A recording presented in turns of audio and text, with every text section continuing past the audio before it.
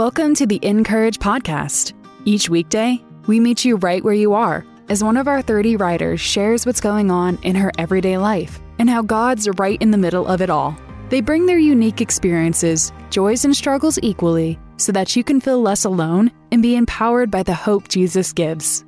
Listen in as our narrator, Grace P. Cho, reads today's article. Today's article is written by Jennifer Dukes-Lee and is titled, The Surprising Gifts Waiting in Your Coldest Winter.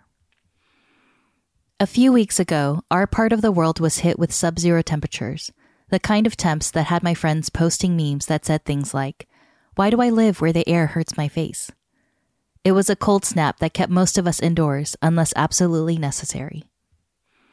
But at 8:28 a.m. on a brutally cold day, I made an exception to the unwritten winter rules. I put on boots, a hat, a thick winter coat, and because the snow was so bright, my sunglasses.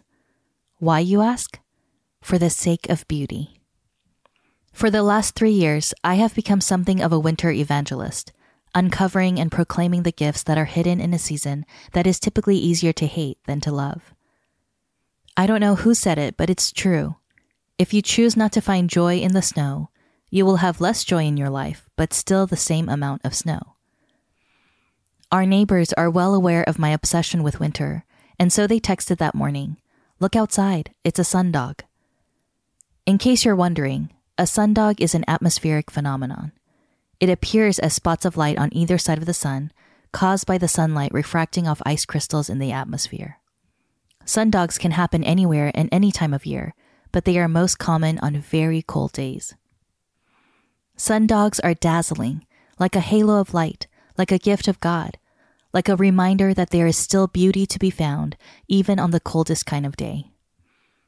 So for 2 minutes, on the most frigid morning of the year, I stood outside and beheld the beauty. I did it because I needed to remind myself that winters aren't just for the biting, stinging, icy things. They are also for the dazzling, lit up, splendid things. We all need that reminder, and I don't mean primarily for the winter seasons that happen outside our door, but for the winter seasons that happen inside of our hearts and homes. In life, our very souls shiver inside the ice boxes of disappointment and despair. We would prefer to live in the warmth and light of spring and summer, or the fruitful seasons of autumn harvest. But lo, we find ourselves in the bleak midwinter when frosty wind moans and waters like a stone. 2 days ago marked what is known as Blue Monday, the third Monday in January. It's recognized as the most depressing day of the year for a variety of reasons. Christmas is long over, with its twinkling lights, good food, and fun. It's dark, dark, dark. Well-intentioned resolutions are already out the window. And sometimes it feels like a lot of work to simply get out of bed. I have felt all of those things in the bleak midwinter, yet it is clear that we don't get a pass from winter. In fact, God created literal winter, placing it in a natural life cycle system that moves through 4 seasons.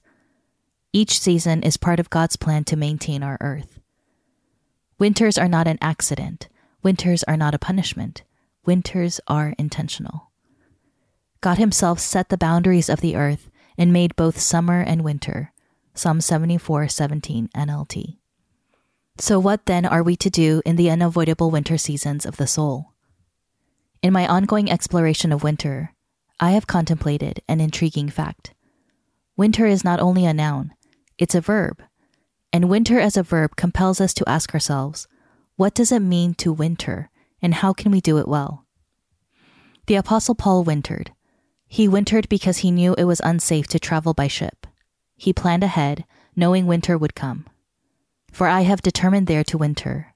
Titus 3:12 KJV.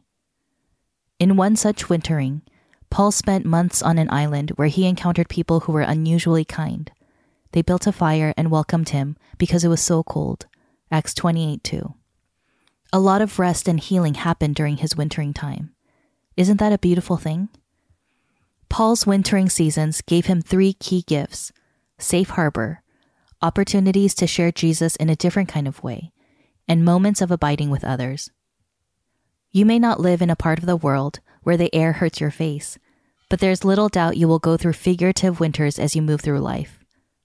Instead of figuring out how to escape cold seasons, perhaps we can learn how to winter well within them, to encounter Jesus in unexpected ways, to gather around cozy fires, to abide, and perhaps to look to the skies and find a dazzling surprise, shining like a sundog on the eastern horizon. Visit encourage.me to read more from our writers, and be sure to subscribe to the podcast so you don't miss a single episode. We'd also love to connect with you on social at Encourage. Whether navigating political or religious differences, dealing with toxic people, or our own unforgiveness, our new book, Come Sit With Me, tackles the struggles no one really wants to talk about. Get 2 free chapters and pick up your copy at encourage.me/comesitwithme. The Encourage podcast is narrated by Grace P. Cho and brought to you by Dayspring, makers of your favorite cards, books, and gifts. Visit them today at dayspring.com.